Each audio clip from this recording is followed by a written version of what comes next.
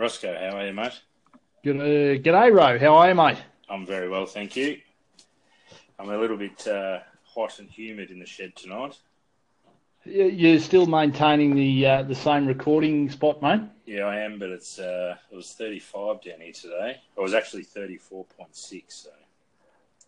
Perfect podcasting weather, I would have thought. Yeah, it is. It is. The sheds need some renovations just to try and take a few degrees off it, though, I think, for summer. Well, I've actually set up a nice little. I've called it Studio 2. I've given you the honour of Studio 1. So Right. I've got Studio 2 set up here. Nice sort of fairly relaxed sort of setup. Have all my equipment at my disposal, ready to go and talk some sport because there's plenty happening, Fix, around the place. Yeah, there is. It's been a busy week with obviously the spring carnival sort of coming to an end, and then we've got trade week to touch on. Sorry to interrupt, but doesn't it finish abruptly, the spring carnival? Yeah, it does. Yeah, they pack it all up and it's done. Like you have, the obligatory supermodels posing with horses on the front of the paper for that sort of month period, and almost as if I'm sure the Herald Sun would think, what do we do next? Yep. Like who do we get to pose on the front page of the paper now? Yeah, well, Warney got a bit of a run a couple of weeks ago, I see. He might be the next Bachelor, so he got a little bit of a couple of pages there for a little while. Yeah, he does like the limelight a little, young Warney. Now, Roscoe, I was just wondering, just before we get started, in the small town of Wangaratta, how has becoming a podcaster changed your life? Look, it's got to be said, not a lot has changed. I have been trying to pump it up a little bit through various social medias, but not necessarily changed my life. I'm not sure, Dan and the Big Smoker, whether it's impacted on your lifestyle or not. But yeah, look, it's probably hasn't impacted a lot on me, mate. No, well, my basic aim from the week one show was just to avoid defamation. That was on the list. And the other one was not to have my undies stolen off the clothesline. And both those have come to fruition. So that's a good start. I just didn't know whether you'd be getting a free wheel alignment at Tyre Power in Wang, or a half-price haircut at Tony's Tangles, or a buy one get one free sort of set up at the local pub. Are you talking about A1 Tyre Power just in Norton Street, who obviously do supply some really good tyres, and I'm sure they do a really good wheel alignment? Is that what you're talking about? I thought you might have got a few, 10% off the local cabs, or whether it actually changed for the better. Oh, look, I'm sure those things will come, provided we just product place at the right time. And if we're ever in need of anything, I'm sure that we can strategically position some sort of plug somewhere. So for all those listeners, we're willing to do whatever it takes, basically, to get some freebies. We can be bought. Now you are handling the Twitter handle. I think I'm not a massive Twitter man, but you're handling our Twitter, which the handle is. The handle is Jib Bod Podcast, Fix. So. See, a little bit limited with the space given for your handle in Twitter. Although your Twitter, whatever you want to write on Twitter now, has exploded to 280 characters. Yeah, right. That hasn't actually happened with your title. No, it's certainly not. No. You're keeping it. You're just going to work off the old succinct 120 characters. Yeah. Message out there. Yeah, I'm at the moment. I've probably just gone for when there's good performances. I just say that I like the cut of their jib, basically, Yep. Because that's what we're about. We're about finding out who's doing well out there, and we will find out whose jib we don't like too. Yeah, they'll get a few mentions. But just on the social media, mate. So you're handling Facebook, yes, which is it's got airborne, really, hasn't it? Yeah, it has. We for all our listeners out there, we ask that you go to the Facebook page and interact and put in some questions. I don't know whether you noticed, Roscoe, during the week we had a hat and key ring, which will be our yearly. We we're running a pretty low budget operation, so that's how. Well, at this point we are, mate. At this point, things could. I'm actually sitting down in the shed at the moment. I've got a VB stubby with a couple of sips out of it. I've got an iPhone, which we're hooked up to, obviously. Yep. And I've got paper with a couple of notes scribbled on. Yep. And I actually haven't even got lines on the paper. That's where we're at financially at the moment, but hopefully that'll change in the next couple of weeks. I do have some connections in the stationery, sort of area. Yep. So I can help you out with lines on paper, mate, if that's what's going to... Well, I didn't want to blow the budget in the first couple of weeks of production, that's all. Yeah, no, fair call. And we want to get to episode 2, so we don't want to blow money at all. No, but thank you for everyone that's been involved with both our Twitter and Facebook. We appreciate it. We appreciate some of the questions that have come in. Yeah, and they'll all get answered in due course, won't they? Yeah, they will. Yeah, we've actually got our first listener question, which we'll get to later in the show. Yep, our inaugural one. So terrific. And they'll just keep coming, and we're prepared to answer pretty much whatever comes across the desk within reason. Yeah, no question too difficult for us podcasters. Yeah, and we also we didn't mention in our which was basically our 5 minutes. Initially, it was supposed to be a 5-minute intro that went for a bit over 20 minutes. But I'm obviously a mad Melbourne supporter, and you're obviously a mad Footscray supporter. So yeah, up until a couple of years ago, we were both pretty much in the same boat. But your side's managed to be a little bit more successful and get the ultimate. So I'll still be aiming for that in the next couple of years. I did. Not only did the Western Bulldogs players, have that hangover this year, which was indicative of their performances. But as a supporter, obviously you like your team to win, but I didn't really care. Yeah. Because I was still revelling in the premiership victory from 2016. So I think it's a 2 to 3 year smile after a flag. I've obviously never experienced it, but I presume you do have a definite buzz the next year, and it sort of lingers on. And I know you'd obviously enjoy it for a fair while once you've got one under your belt. Mate, I'm still watching the replay, and happily so, and that could carry on, for the next 12 months. I'm not going to make any apologies for that. Yep. And I'll have some random YouTube highlights that I'll just go to, to relive Tom Boyd's goal and Pico's, 3 or 4 goals and mark and all those sort of things. So, but as for our teams, we will make no apologies for being one-eyed, will we? That's what listeners can expect. Be full on Melbourne and Western Bulldogs, and also giving them a tune-up. I'm not too scared to give them a bit of a tune-up if they need a tune-up as well. Which hopefully we don't have to do as much. The last 5 years, I've got bloody good at it. Just a little bit of a clip here or there. Yeah, we have. But so I guess while we're on the subject of footy, Roscoe, we didn't cover trade week last week. Yep. Winners and losers. Who were your big winners from the trade week? Well, look, I quite liked. Obviously, you have your Essendons, who were a publicised one, but I quite like what Carlton did.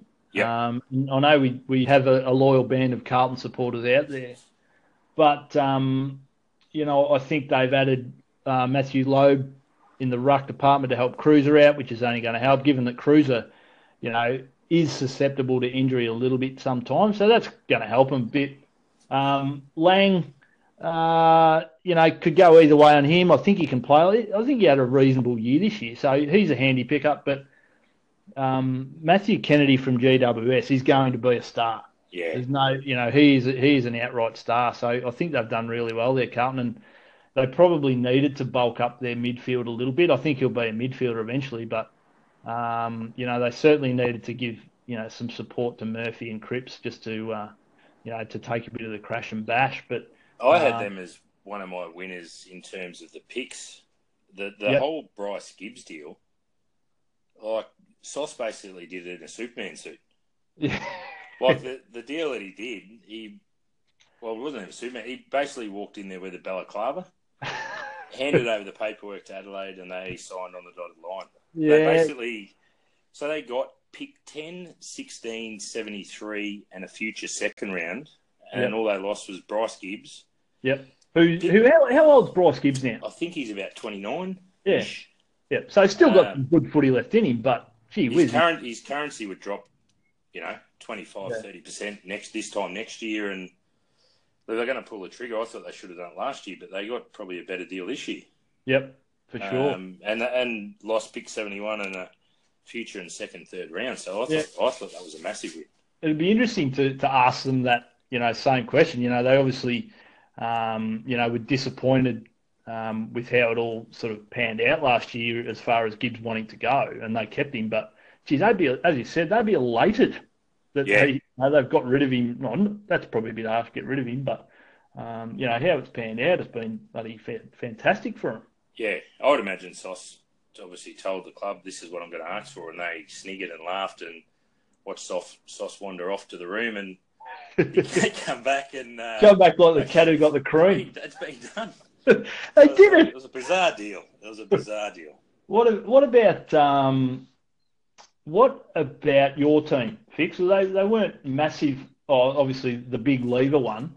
Well, when I say not massive, they did have some pretty big deals when you actually look at it.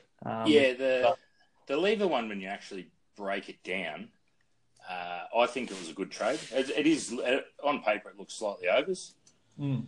If you go through Melbourne's results during the year, every key forward that played against us, we played him into form.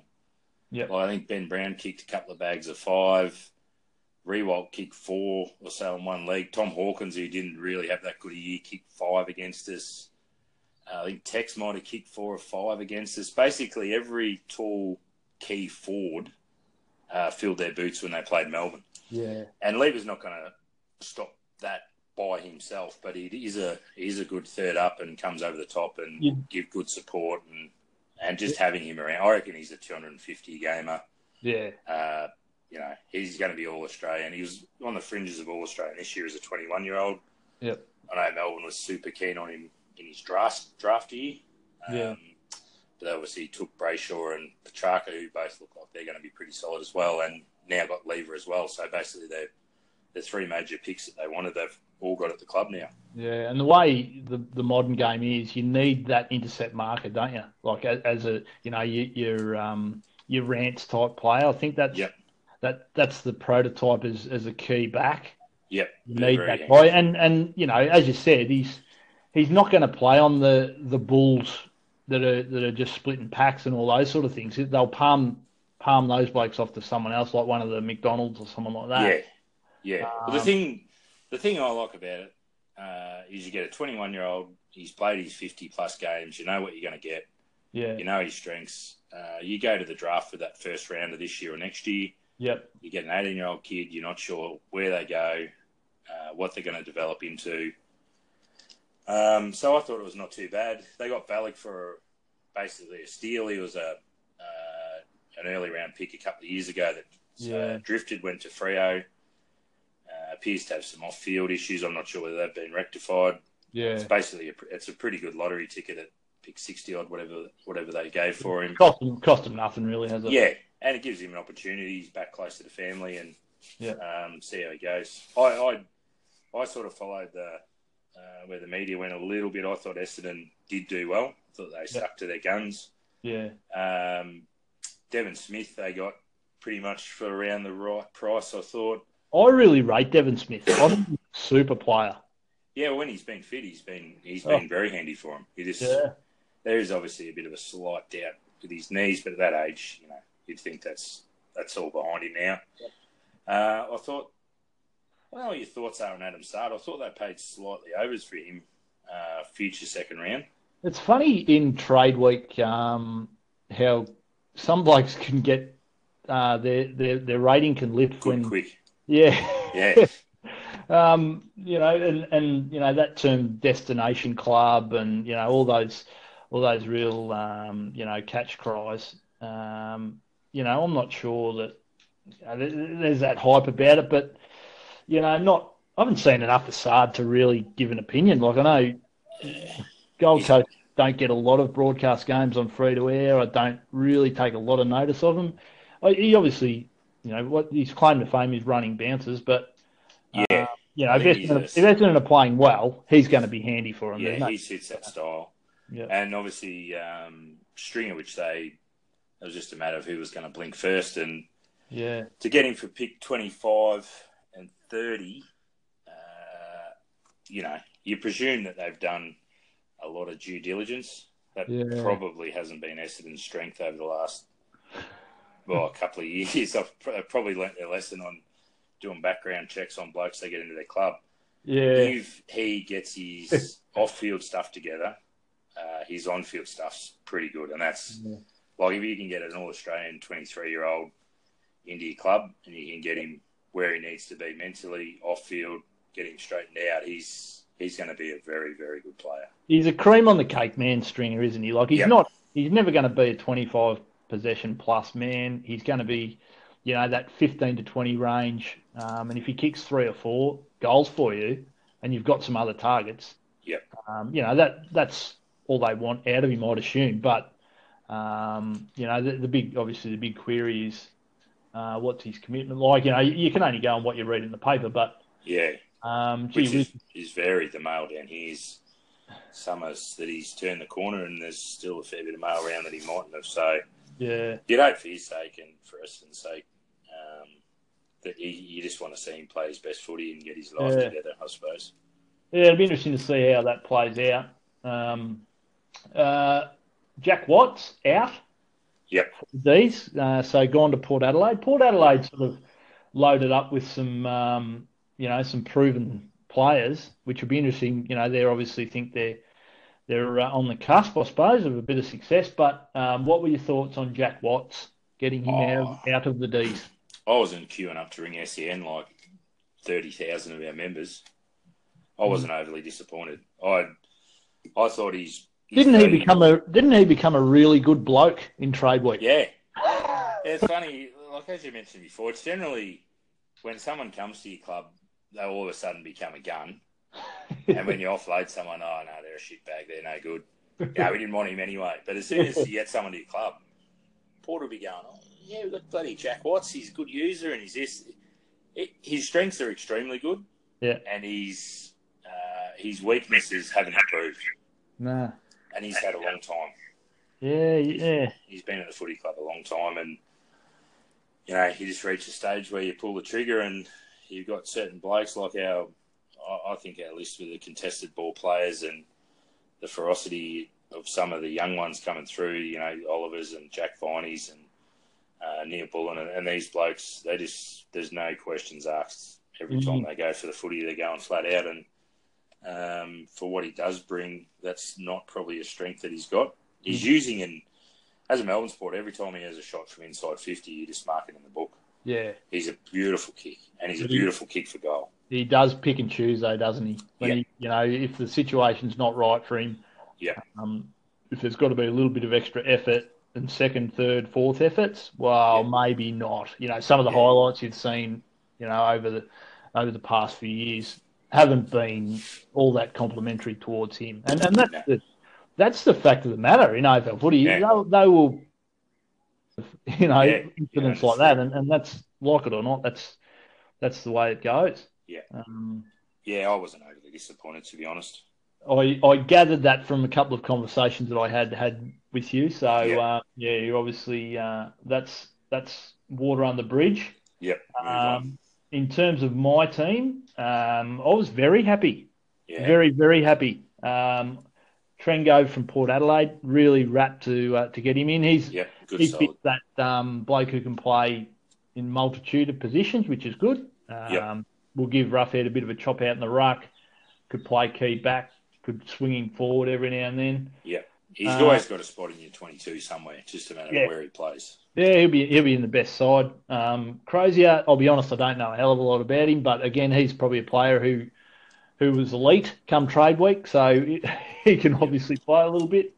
And Josh Shackey, pretty happy to get him from Brisbane, into a side that, hopefully, we can mould him and he can become the star that I think he can be. Yeah, I wanted to ask you about him because as good as Jack Watts become over trade week and Adam Sard, he went the other way. Yeah. he basically, like, they were happy to take a can of Coke and a pack of twisties to get rid of him. And you obviously had some dealings with him at the Murray Bushrangers. Everything I've read and seen leading up to basically the 1 week of trade week suggested that he can be a player. Yeah, it's funny, he's an outstanding kid, like an absolute ripper of a kid. Got a hell of a lot of talent for a 199 centimetre player. And I sort of base it on what I saw, at the ages of 17 and 18. Like below his knees, he's elite. He's the best set shot for goal I've ever seen. He's an absolutely outstanding kick for goal. He's got a pretty good tank for a big fella. He's going to be a good player. I think it's absolute bloody hysteria that just followed him around. Like the kid's 20. Give him a chop out. Bloody hell! Like you look at how long it takes some of the other kids to come good. Hawkins and all these sort of blokes. Yeah. I think, and that's the bloody world we live in. In terms of the saturation of AFL, but he'll be a real good player, Josh Shackey. There's no doubt about that. Yeah. Oh, that's good. What about your losers? Loser? Yeah, look, I'd probably think Fremantle weren't overly rapt to lose Lockie Weller. I think that'll probably hurt them a little bit, but they did work their way up in the draft, so they'd be pretty happy to get a bit of a shot. It's a top 10 picks. You'd probably look at... there was a lot of clubs who didn't do a hell of a lot too, Fix. North Melbourne and Collingwood and a few clubs like that. Mine was St Kilda. Yeah. I just thought they had pick 7 and 8. Obviously, they had that Hawthorn pick. They had 2 pretty good picks coupled together. No Rui, no Joey, lots of salary cap space. I think if you shook the tree hard enough, I think they could have found someone. Yeah. And I look at them comparing reasonably closely to Melbourne. They've always had that Rewalt, Montagna, and a couple of real good, experienced, been around the bush type senior players that we haven't had. We've got a fair bit younger, but the similar direction and trajectory. And I just thought it was a chance for them just to shake a big name like a Sloan or just go hard. They had money, they had the picks, and be real aggressive and just sort of stand for something. But I thought it was a bit of an opportunity missed from them. Well, is it a pointer to next year, perhaps, when Sloan does come out of contract? Are they getting the war chest built up and really going to unload on an uncontracted player or something like that? But, they were relatively quiet for a side that is knocking on the door of the 8. So it was an interesting one.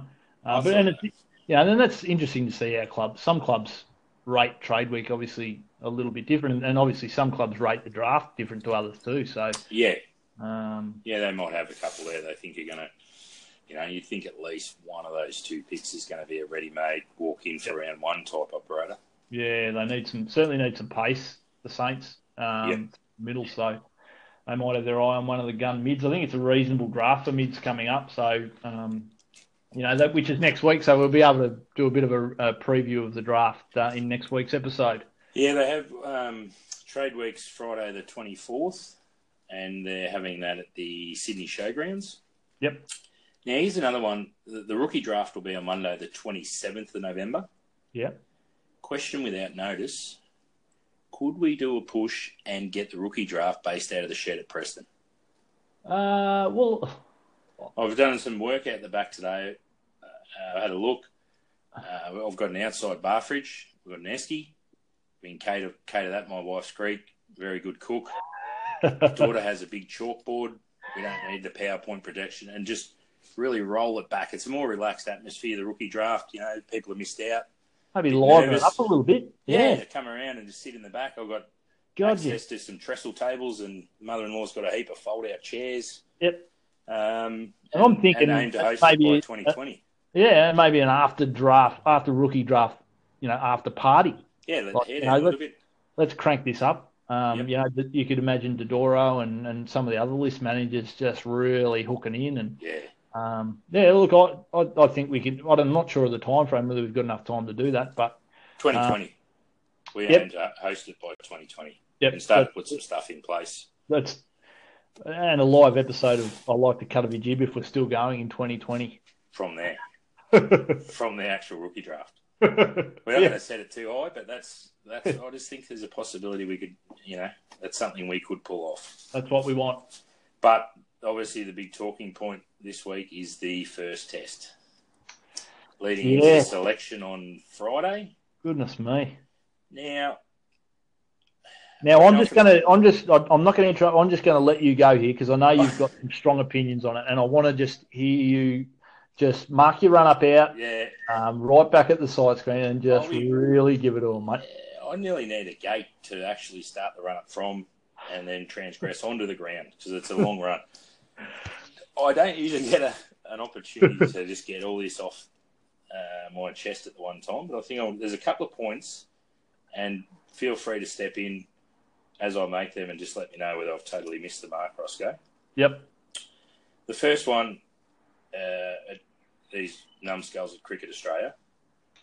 What is our main issue at the moment in the cricket side? Well, we are prone to a batting collapse, aren't we? Right. So why would the first Shield match that we have be using pink balls and played under lights? Yeah. Why would they think that that's a good idea? I understand if the first test was a pink ball day-night test, then go ahead, let's have some practice at it.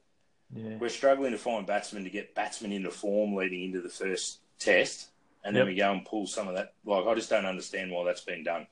Yeah, it probably doesn't fill them with a lot of confidence, does it? If you want some runs. No. That was only just a little thing that I was a little drive by. Yep. The selectors was another issue I had. Yeah. Greg Chappell missed the Victorian Queensland. Name them all for everyone out there. Gregory Chappell. Yep. He's done a bit for Australian cricket. I don't want to lace too much into him, but he missed the Victorian Queensland Shield match. Yep. This was on the back of the selectors saying, your form at Shield level will be closely scrutinised. People that make runs or take wickets will be under the microscope for round one. The first test. Yep. Greg Chappell missed that. Where was Chappelli? Have we got any confirmation of where Chappelli was? I think he had a charity event, but it was a golf charity event. Yeah. They're the best kind to go to. So I don't know whether that was a 4-day charity event, but he missed the Victorian Queensland. Mark Waugh missed the New South Wales Western Australia game. Wait for it. He was going to watch the live stream. Have you actually spent any time this summer watching that live stream? It buffers all the time, doesn't it? It's like just one big buffering thing. It's basically done by the same peanuts that do the goal review. Just like 4 people. You've got an iPhone. When the ball gets close to the goal line, just take a video and we'll just pick the best. And then you hear someone in the background go, make it good because Junior's watching this. Yeah, well, basically the Shield one, you get 12 people there. You walk through the gate. Have you got an iPhone X? Yes. Sit behind the bowler's arm and just start recording. We'll give you food all day if you don't move. Yeah, it's the old ABC 1970s. It's not even from both ends, Roscoe. Oh, dear. It's shot on a dodgy little bloody iPhone. So Junior was watching it off that vision, basically. Yeah. Yep. He'd be glued to it. Wouldn't he be glued to it sitting at home? That's good. It's good to know they're really putting in some groundwork. That's how fair income they are about the... And then the actual selection itself was like the leaving out of Ed Cowan, who's made the most runs at Shield level in the last 3 or 4 years of anyone. Yep. Absolutely baffles me. Sorry to interrupt, mate, but Ed Cowan, correct me if I'm wrong, Ed Cowan's 35? Yes. 35, right. So there's a guy who's been mentioned, by quite a few outlets, has been, shortlisted basically for a spot in this side. Sean Marsh. Yep. He's 34. Sean Marsh. Yep. He's got youth on his side. Yeah, he's had more chances in the Australian side than. I can't think of an analogy. It wouldn't be far off double figures. Yeah, I reckon. It's an interesting take, isn't it? Well, my question is, what happens if Dave Warner breaks his thumb in the first test? Yep. So, in terms of backup, they've got obviously talking about Renshaw today. There's a bit out of form. Yeah. New South Wales put Nick Maddison, who was a middle order, batted at number 6 for Australia, average 4. Shuffled him with Dan Hughes, who's good mates with Steve Smith, obviously, and he's trying to shoehorn him into that New South Wales number 6 spot. Yep. So Dan Hughes has gone down the middle order. Did you see Madison's first innings of the summer? I'm actually still getting over his couple of innings from last summer, so I choose not to watch. Worrell from South Australia bowled him a ball. He shoulders arms, knocks over middle peg. Not clip the top of off, hit middle stump, shouldering arms. Nick, you've got a bat, mate. You've got a bat. Just use it, champ. Just use it. It's that sort of behaviour. I'll put it up there with man catting. And I'd go one step further. I don't know whether you'll agree with me. You shoulder arms and get your bloody middle stump knocked over, you're done for the summer. Oh, mate, you've got more cricket for you. No one for the whole summer. You're probably using an $800 to $1,000 stick. Yep. Maybe just try and move it towards where you think the ball's going to go. Yeah, you shouldn't be allowed to play all summer. And second offence, banned for life. If you get done twice shouldering arms, you should never, ever be able to... I'm talking backyard cricket, beach cricket, river cricket, stick cricket, any type of cricket, you're done for your whole career. I'm glad that wasn't him because Matthew Hayden did that quite a few times and he went on to be reasonable players. Tubby Taylor went, well, sometimes you need to send a message. Especially, you understand like a lower order batsman that's just playing on a bloody subcontinent facing Wazzy Macran that's, pitching at 2 feet outside off and swung in and knocked him over. But shouldering arms at one, that's pretty straight one that's hit middle. Yeah. An international player that averages 4, but he's still an international player. I just don't understand how that works, Roscoe. Yeah, no, I can't excuse it. And I'm a left-hander and a proud left-hand bat, or former left-hand bat, and I will stick up for left-handers till the cows come home, but I can't excuse that at all. No, there's no need for it. No. What about your first test side? How did you look? Well, how did you go opener-wise? Well, I've gone for Warner's there, obviously, which I'm sure he'd be in your team. It's similar to the hysteria around Josh Shackey, in terms of where he's at in his career. Matthew Renshaw has to play. Yep, I've got him on my side as well. I think he's a victim of a lack of confidence, that's been shown publicly in him. By the media. God knows what they're saying behind, to him face to face. They're probably not filling him with all the confidence. Give the kid an extended run. He saved their ass a bit last summer. Bloody hell. I know that people mention about the speed that he bats. I think it's a perfect opener role where sometimes you just need to get in and take some heat, knock them around, and I think that's why I was an Ed Cowan fan, because I think he played that role perfectly. Absolutely. You got Warner at the other end. There's no need to have someone doing exactly the same thing up the other end. No, you just need a guy who values his wicket, which has been one of the problems in Australian cricket for the last 3 or 4 years. Someone who's got a bit of pride in their wicket. Yep. And look, we're taping this on a Tuesday evening. Sorry, he was dismissed for 1 today. Yeah, I got that. Down leg side, so not a convincing dismissal. In terms of the bowler getting on top of him. Obviously not great that he only made 1, but gee, you got to pick him. Yep. You've got to pick him. Yep. At 3. I've got Uzi Khawaja. Yep. Batting at 3 for me. Not in bad form at the minute. Yeah. He's had a reasonable start to the summer. He's pretty sure he won't be using his passport in the next 10 years of his international career by the looks of it. He's not going to leave our shores with the Australian trackie on. I'm not sure what our subcontinental tours are coming up, but fair to say Usman won't be on them. Nah, he'll have plenty of free time. No. But having said that, he's won me over. I wasn't a massive fan to start with, but I do like the way he bats. Yeah, he's magnificent to watch. Smith obviously at 4. Yep.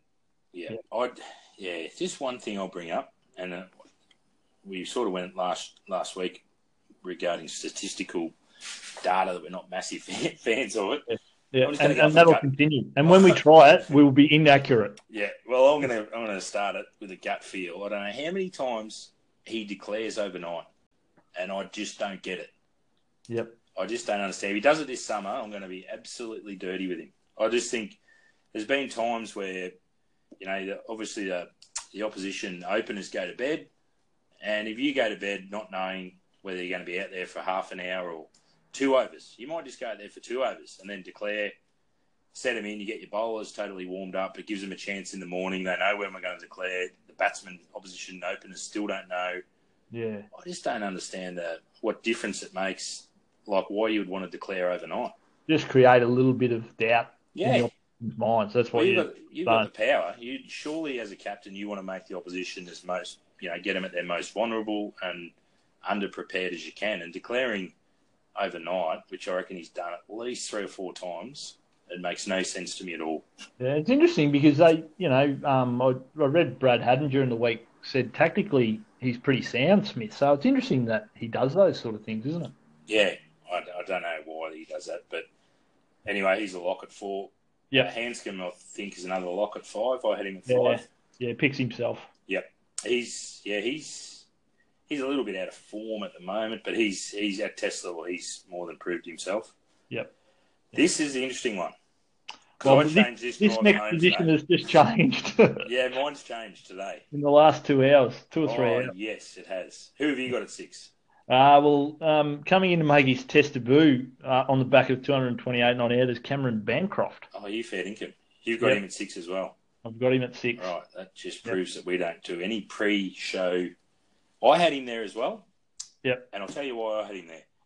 I had him there, and I had him not keeping. You got him not keeping? Not keeping. Yeah, I've got him not keeping. I want him to play 3 tests and give my keeper, who I'll let it out now. I had Wade as a keeper. Let him let him have 3. Let him have 3 tests. Yep. And let Bancroft establish himself without the stress of the gloves. Righto. So you see him becoming keeper, do you, for his country? I think at the moment, he does. I think the reason I picked Wade, did you have Neville as a keeper, did you? Peter Neville's the best best clubman in the country. Yep. Yeah, well, I had Wade. And the reason I had Wade, it just appears that roughly half his tests, they send him overseas on the subcontinent. Yeah. They made him go over there again. They've left Neville at home. Yeah. I want to see Wade have 3 tests in Australian conditions where basically you or I could keep behind the stumps. They're all pretty good tracks in Australia. Give him a chance to bat in Australian conditions. Like subcontinent, everyone, heaps of people go over there and fail. So you draw a line a bit through his batting. Yeah. He's made 2 test hundreds. Neville still hasn't made one. I'm not liking the cut of Matthew Wade's jib at the minute, Fix. Yeah. He played a putrid shot to get out to Peter Siddle yesterday, being Monday in the Shield game at the MCG, and absolutely atrocious, out for 1 in a game where he's trying to,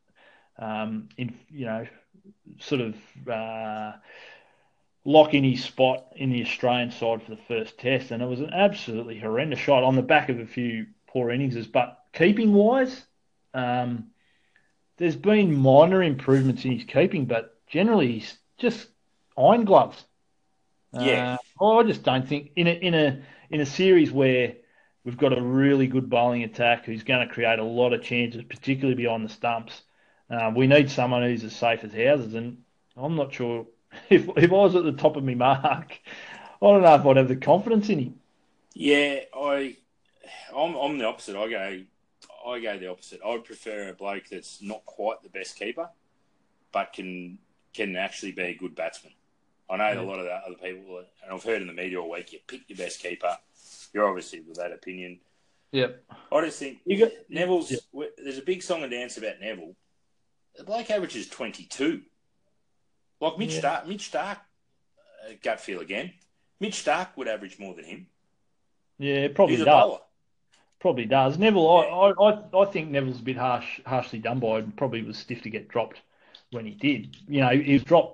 Essentially because Wade was a more feisty customer out in the ground, which is that's fine, and you wanted to have a go at the South Africans when they're out here, but I think technically, batting wise, Peter Neville's pretty good. If your top six can't get you enough runs, if they can't make you 400 in a test, well, you can't be relying on the number 7. I think in terms of the batting, I reckon we're trying to find another Adam Gilchrist. Let's just get a bloke who can bat well with the tail, contribute a few runs, is technically pretty sound. I think, and that's probably not doing Matthew Wade any favours, trying to be the next Gilchrist, perhaps. I don't know.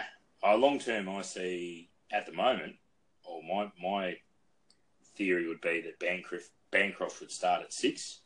Yeah. And then obviously if Wade/Neville doesn't perform, he can go down to 7 and we get Maxwell into 6, I think. Yeah, well, Maxwell was in my... I don't know whether he was in your side. He was. I've actually got a cross through his name. Yeah, he was in my side. I've put an asterisk next to him, and so he's probably stiff. He hasn't been in terrible form, but it's basically who... Well, I see during the week, Jake Lehman with his 100 and his 90, and all of a sudden he's a bolter for number 6. Yeah. I actually did do research. His last 6 Shield games, 10, 6, 14, 1, 25 and 6. Yeah, righto. And he's getting some heat to go into the number 6 position.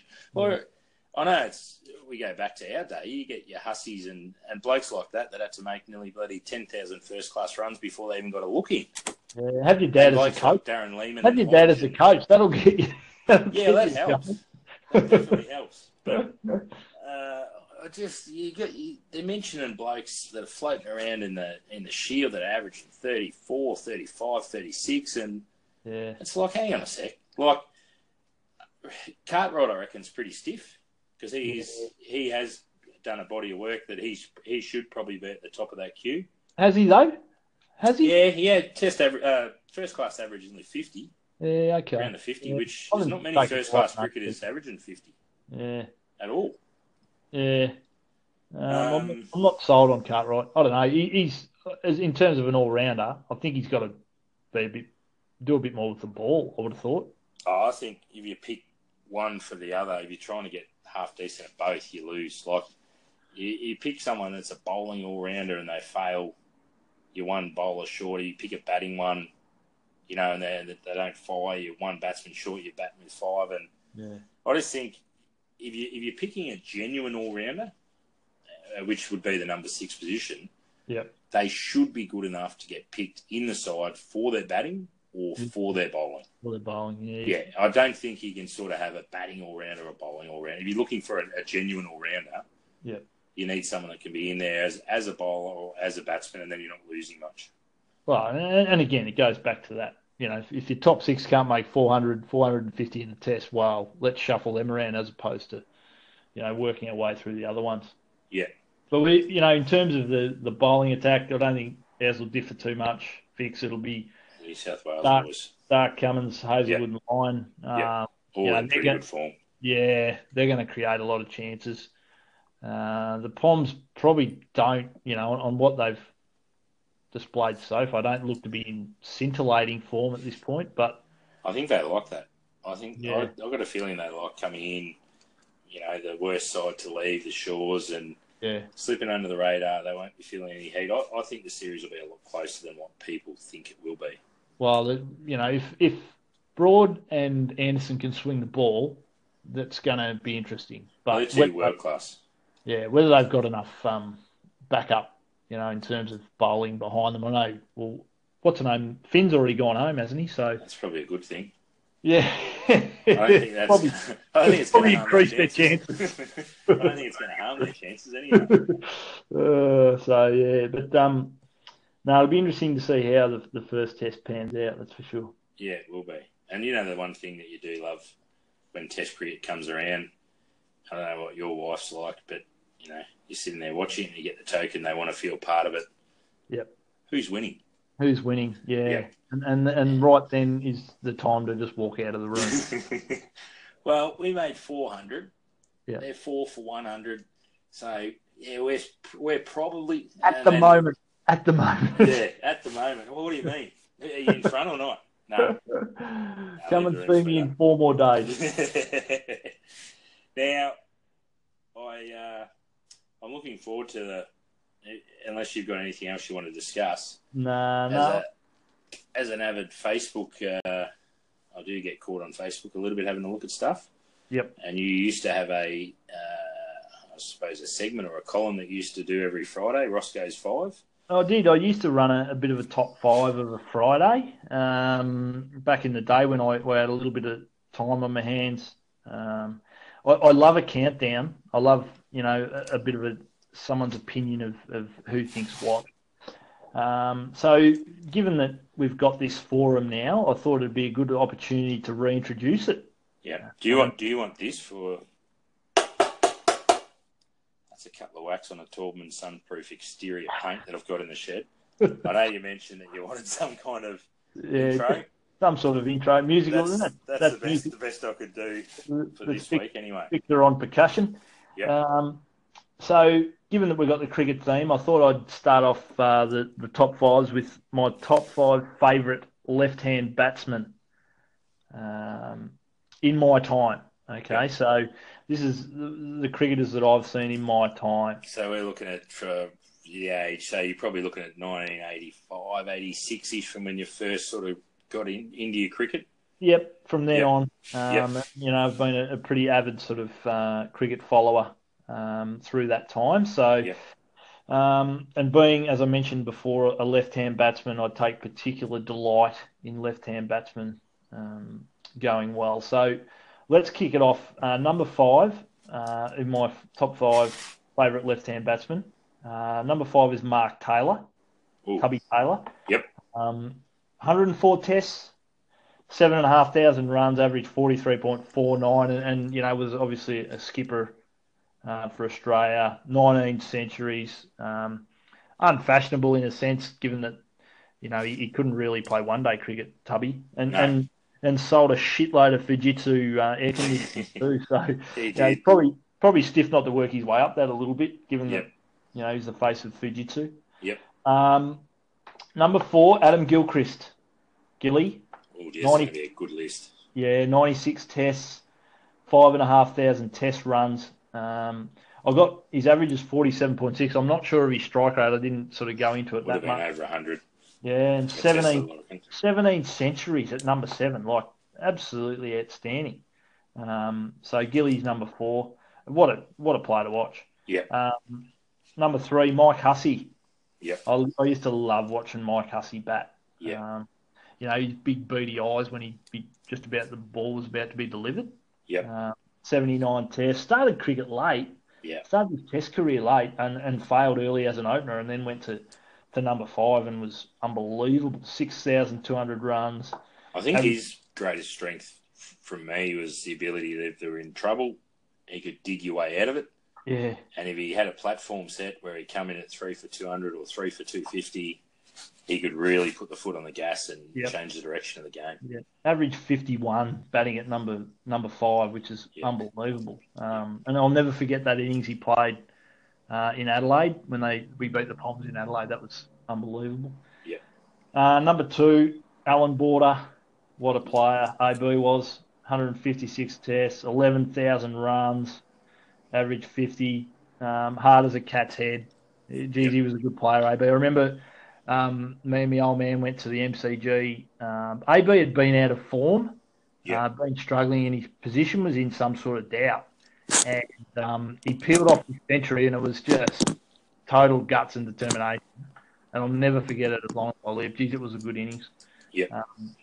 So AB's in number 2, and my favourite left-hand batsman in my time was Matthew Hayden. Yeah, I thought you might have gone there. Yeah, big Haydos as an opener, 103 tests, 8,500 runs. Yep. 30 centuries, average 50 opening the batting, would just treat the bowling with contempt. Yep. And peeled off 380 against Zimbabwe, who, I'm not sure. I think they dragged some of the side out of some of the pubs around Perth for that game. But I'll ask you this, though, Roscoe. Who else made 380 against Zimbabwe? No one that I know of. That's a gut feel again. My point being, people go, oh, he's 380. It was only against Zimbabwe. Yeah. Well, I didn't see anyone else making 380 against Zimbabwe. Nah. You still got to make. He still made 380. Yep. No, they've still got to be made. That's for sure. So I used to love Haydos. He was unbelievable, the big fella. So he's my top 5.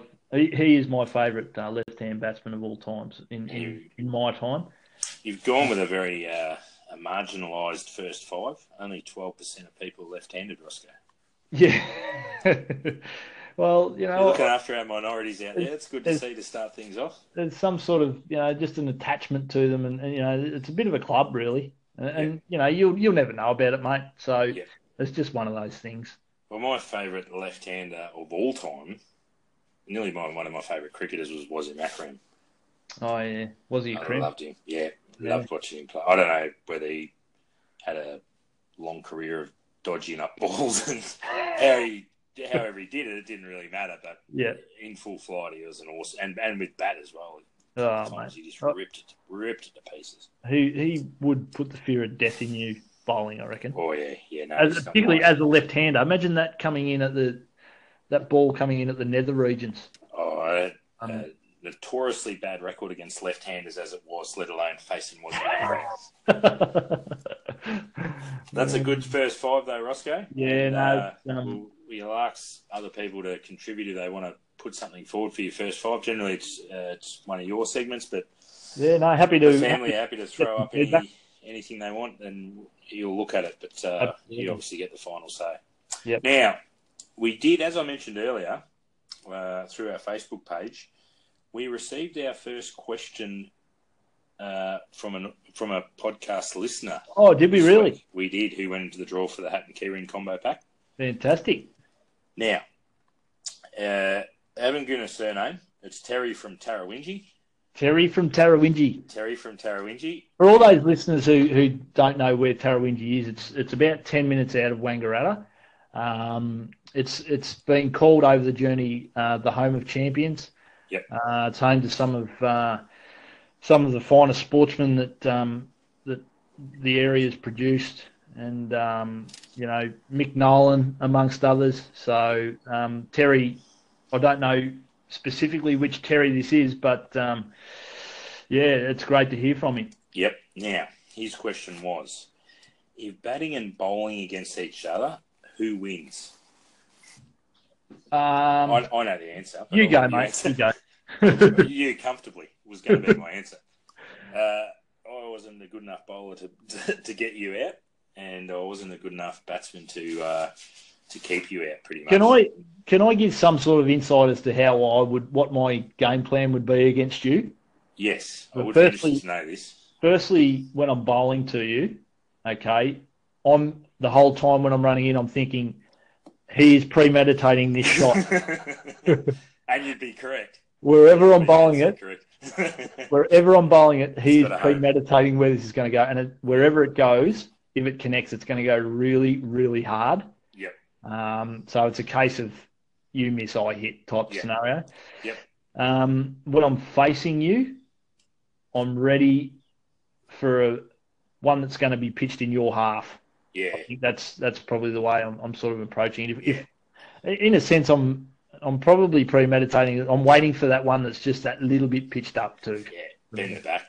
Yep. Now, the only variation I had on this that I had to sort of dredge up to pump my tyres up, we did play an under-16 semi-final, I think it was.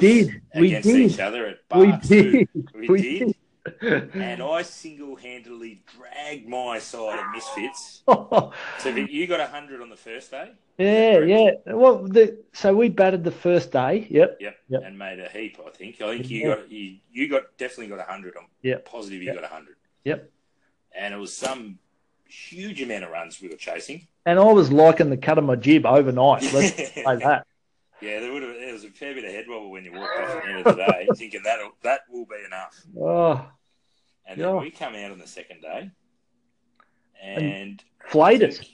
Yeah, did you not? I didn't get a ton. I reckon I got a 90 something though. Stock standard threw it away at the end. I reckon. Are you sure? I'm pretty sure you might have. I thought you backed it up with a ton, but no, I was notorious for throwing it away in the 90s. I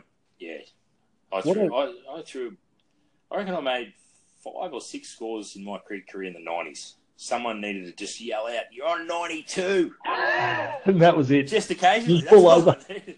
That's all I needed, just at least a couple of times. Now, I don't reckon I got 100. I reckon I got a high 90. I've got a bit of a feeling. I've got a bit of a feeling where this is heading. Now, you did play one shot. It was a sort of an on drive, a lofted on drive, but it was a real swat, and it went. It was possibly the fastest I've ever seen a cricket ball move. Yeah, and I think Paddy Hicks, if you're listening out there, I think you might have been sitting under it. Yep. Until it just flew past your ears, and it was simply uncatchable. In the Bowls Club, I think. It went across the bloody surface.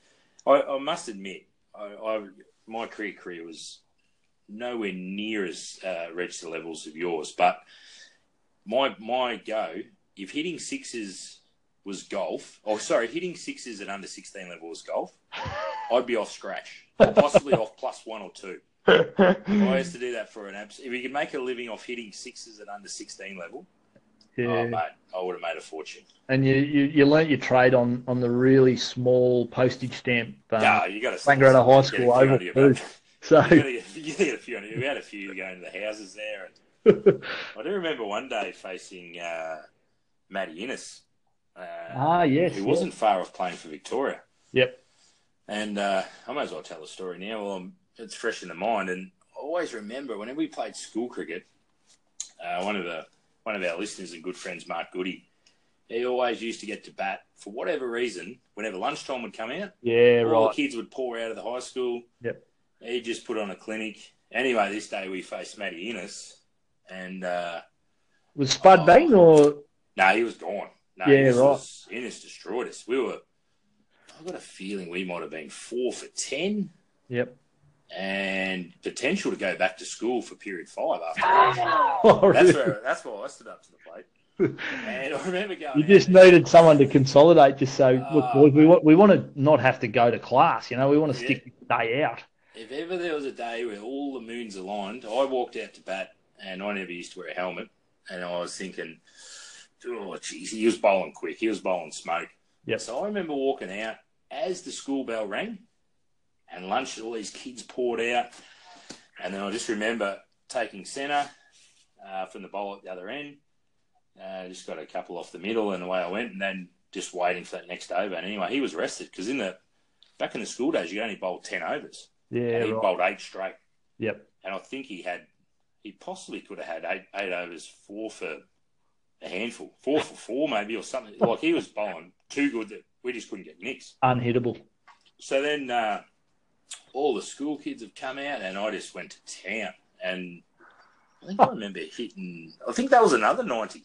I think they threw that one away. He come on at the end when we chased down, it must have been about 260 or so. We chased it down a fair bit. Yeah. And I just remember Mark Valencia was up the other end, and Innes come on, and I just remember he was a year younger than me. He was in year 11, I was in year 12. And I just remember giving him the speech, sometimes you got to wear a couple for your school, young fella. And would you relate it to a story that Don Bradman, someone, I think it was, I might have this wrong, and again, facts aren't our high point on this show, but someone called, they were playing at Lords, and they said, come out on the balcony because this is an innings you have to watch. Oh, Stan McCabe. Yeah. Stan McCabe. Yeah. Do you think a lot of the teachers would have said that? Oh, they should have given fifth period off to watch. Get out of class now because this is an innings you have to watch. That was a once-in-a-generation type innings. Anyway, I said to him, you're going to have to wear a couple. I said, look, we only need another 30-odd. I'll stay up here. I could peel that off in a couple of overs. Like I was seeing him like beach balls. I said, you face Innes, see him off, let me do the damage at the other end. And I remember standing at the non-strikers end and watching the ball. Oh, I can hardly see the ball from the non-strikers end. It whizzed past us. The bat wasn't even in position. It was that second slip by the time Mark Valencia's looked around. And he's done the old wander down the wicket. And I sort of come down. I was like, oh, geez, he's a bit slippery than he looks from the sidelines. He's like, I dead set could not see that. I dead set could not see it. And, we had to face him. I avoided 3 or 4 quick singles from memory, just rested on the edge of the bat, and there was no way I was taking a quick single. And then, I remember he was sort of abusing me, trying to get me down the other end, and I wasn't overly keen. And it wasn't. Eventually, I did have to face him, but it wasn't. You did, yeah. For those who don't know Matty Innes, he opened the bowling for Victoria for years. I think he went over to WA, but he was a real strongly built, red-headed left arm opening bowler. A bull. And he could really put some gas on him. And I actually, I was playing a game against him. I'm not sure where it was. Might have been at Yarrawonga, actually. And he hit me in the nuts. So that was one that I'll never forget.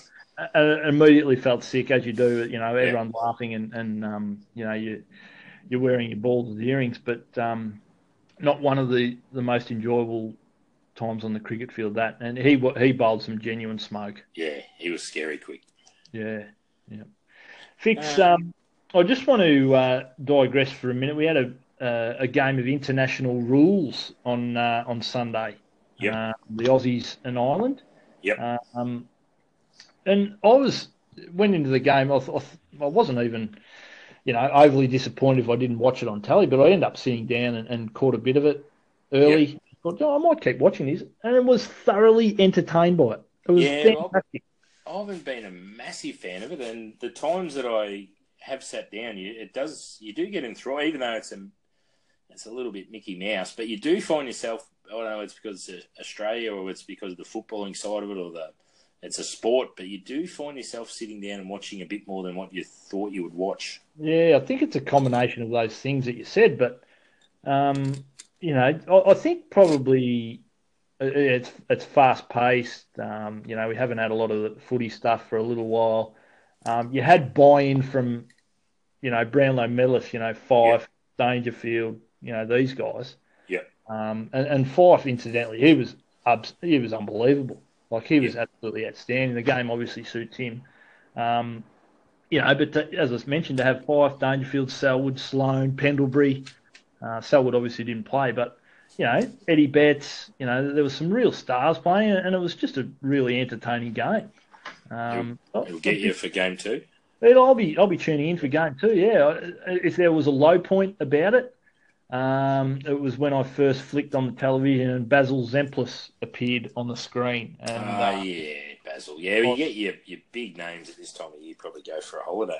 Well, they're all they're in Bali, just sunning it up, and they think, we got that bloody international rules on this one. Well, Bruce has got the bloody horses. He can't do it. Give Basil a ring. Who we got? Basil a ring. What about Hamish? No. Hamish is on holiday. Shit, it's going to have to be Basil. And Basil's he's a stain.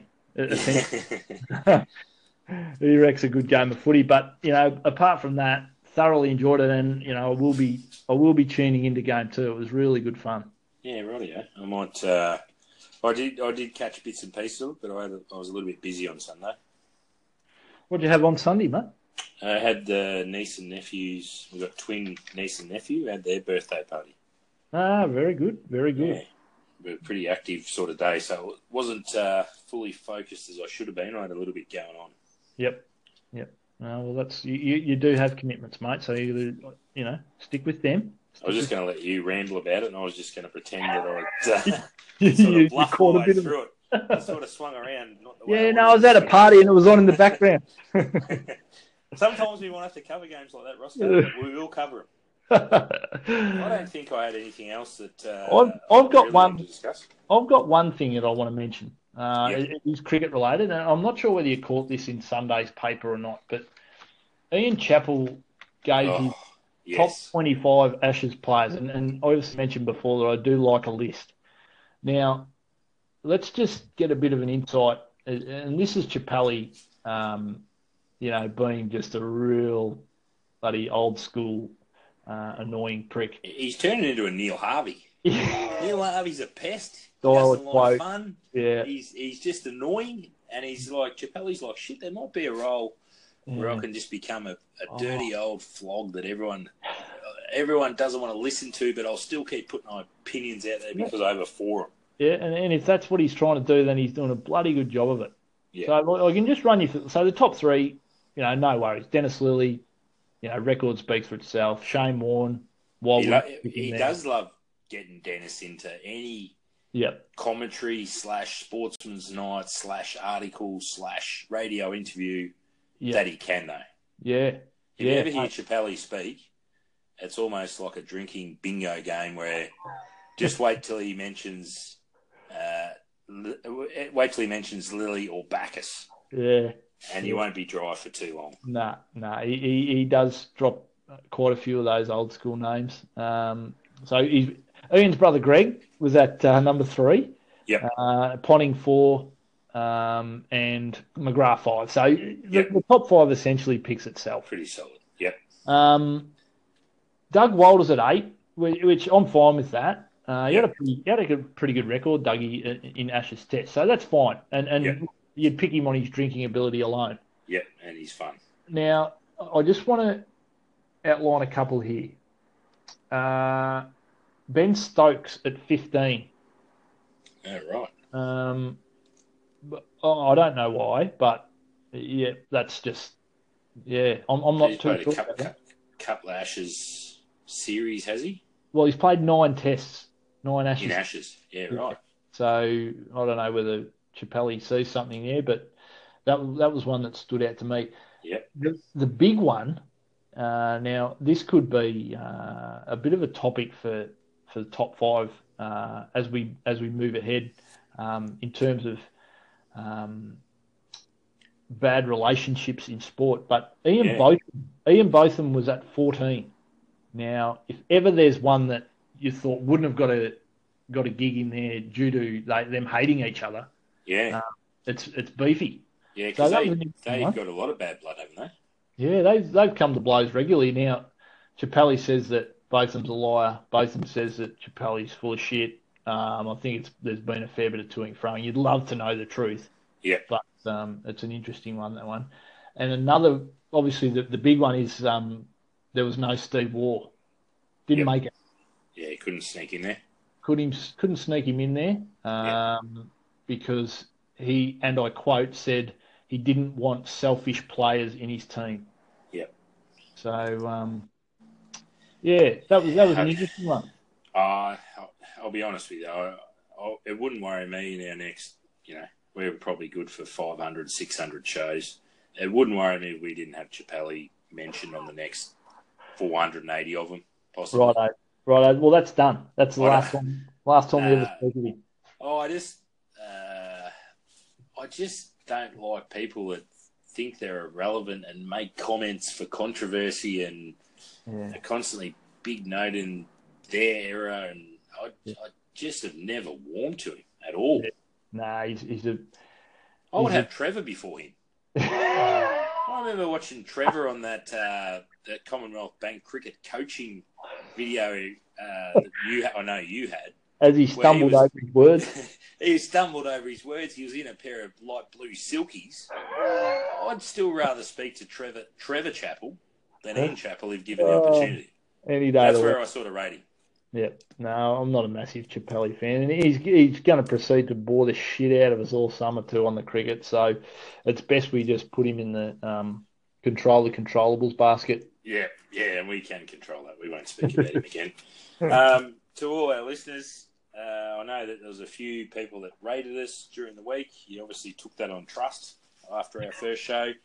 We hope we haven't let that down too much. We're prepared to still go on trust if you want to give us another show, but if you get the opportunity to put a rating up there, it'll do both Roscoe and my ego the world of good. And that's what we're here for, after all. Yeah, subscribe, download, be a part of the family. We'll endeavour to improve our shows each week. Yep. We're just basically out there to have a bit of fun, and we hope that you enjoyed it. And we do. We're having a lot of fun doing it. But we're here for the people, Fix. I know it sounds... we like the cut of everyone's jib out there, so get on board and let's have some fun. We'll be back next week. New segments, lots of laughs, and hopefully everyone can join in. Until then, All right. Cheers, Roscoe. I will work on a end of show music. I just don't know exactly how to do it at the moment. I was pretty impressed with the Taubman's paint tin, mate. You want to send us out with a bit of that? All right. That's how we're going to finish the show. Here we go. See you all next week. See you, boys.